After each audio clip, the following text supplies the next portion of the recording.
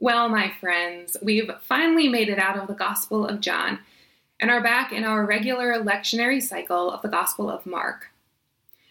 One thing that I've loved about hopping around Scripture is that while each Gospel has a particular context or view of Jesus, there are wonderful opportunities, such as today, to experience how the various Gospels are also woven together.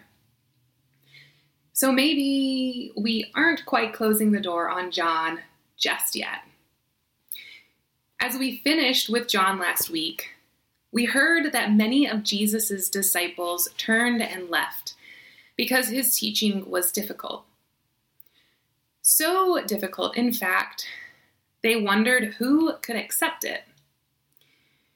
The Greek word skleros, which we heard in our translation last week as difficult, can also be translated as hard.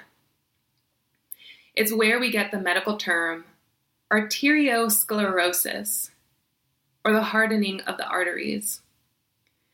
When the arteries from the heart that carry necessary oxygen and nutrients to the rest of the body grow hard and thick, it can restrict the flow of blood to organs and tissue in the body.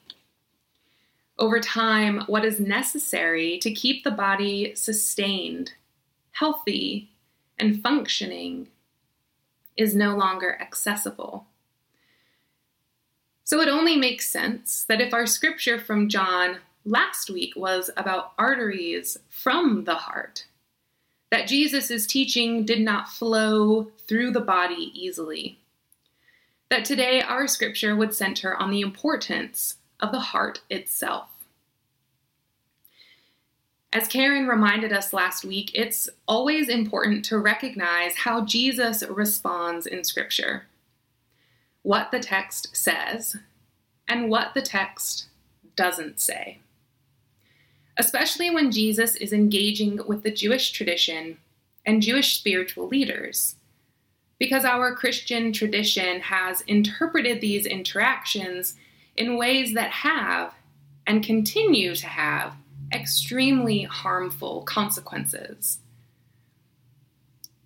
The Jewish spiritual leaders in our text today want to know, Jesus, why don't you and your disciples value the traditions as we value them? Why don't y'all practice Judaism the way that we do? What Jesus does not say in response is that the ritual hand washing is bad, or that this Jewish practice is not important, or that it holds no value. Jesus himself was also a faithful Jew who practiced and participated in Jewish ritual, practice, and tradition. What Jesus does say in response to these particular spiritual leaders is that they are hypocrites.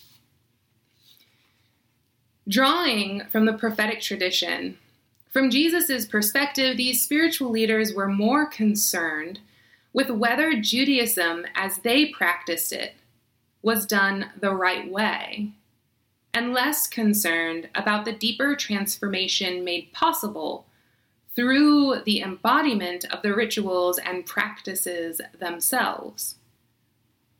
For it is from within the human heart that evil intentions come. When we hear the word heart, we often mainly associate it with emotion and feeling and passion. However, the heart is also understood as the vessel of wisdom, the center of one's will and decision-making. Our text this morning challenges us, as Jesus challenged these spiritual leaders, to interrogate where we place importance in our lives of faith. Is it important that we all worship the right way? That we have the right kind of music? That prayer is done correctly? Or is it important that regardless how each of us embody our faith expression and piety, or the various spiritual practices we engage, that they are meaningful to us, that we are transformed by them, that our lives are radically changed, and the decisions we make are very different. Jesus calling these spiritual leaders hypocrites is not about Jewish tradition, ritual, or practice. I hear in our passage a challenge and a desire for them to engage their shared tradition in a way that's meaningful to them and allows their lives to be transformed. As Christians, if our hearts are not radically transformed through Jesus the Christ by the rituals and practice that we find spiritually meaningful, how can we expect his teachings to flow through us easily? Some of you know or have read our community's Vision 2030, which holds our collective hopes and desires for where we believe God is calling our community. If you haven't had a chance to read through it or even skim it, I encourage you to do so. Throughout the document, we profess as a community that we are committed to radical transformation. We are committed that even when we find ourselves saying, Jesus, this teaching is difficult, we trust that God is working within us, that Christ has liberated us, and that the Spirit is empowering and guiding us. Our Vision 2030 is not just beautifully crafted words in a document for people to read about our community.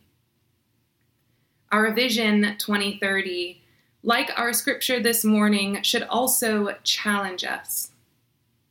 It serves as a guide for us to continually interrogate how each of our hearts might be transformed through Christ, so that as we grow together in wisdom and love, the decisions we make are radically different, seen in each of our embodied lives of faith.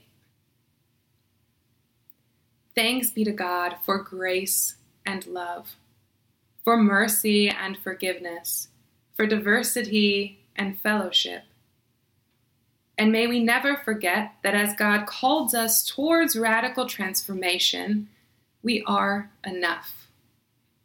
May we be strengthened, encouraged, and liberated. Amen.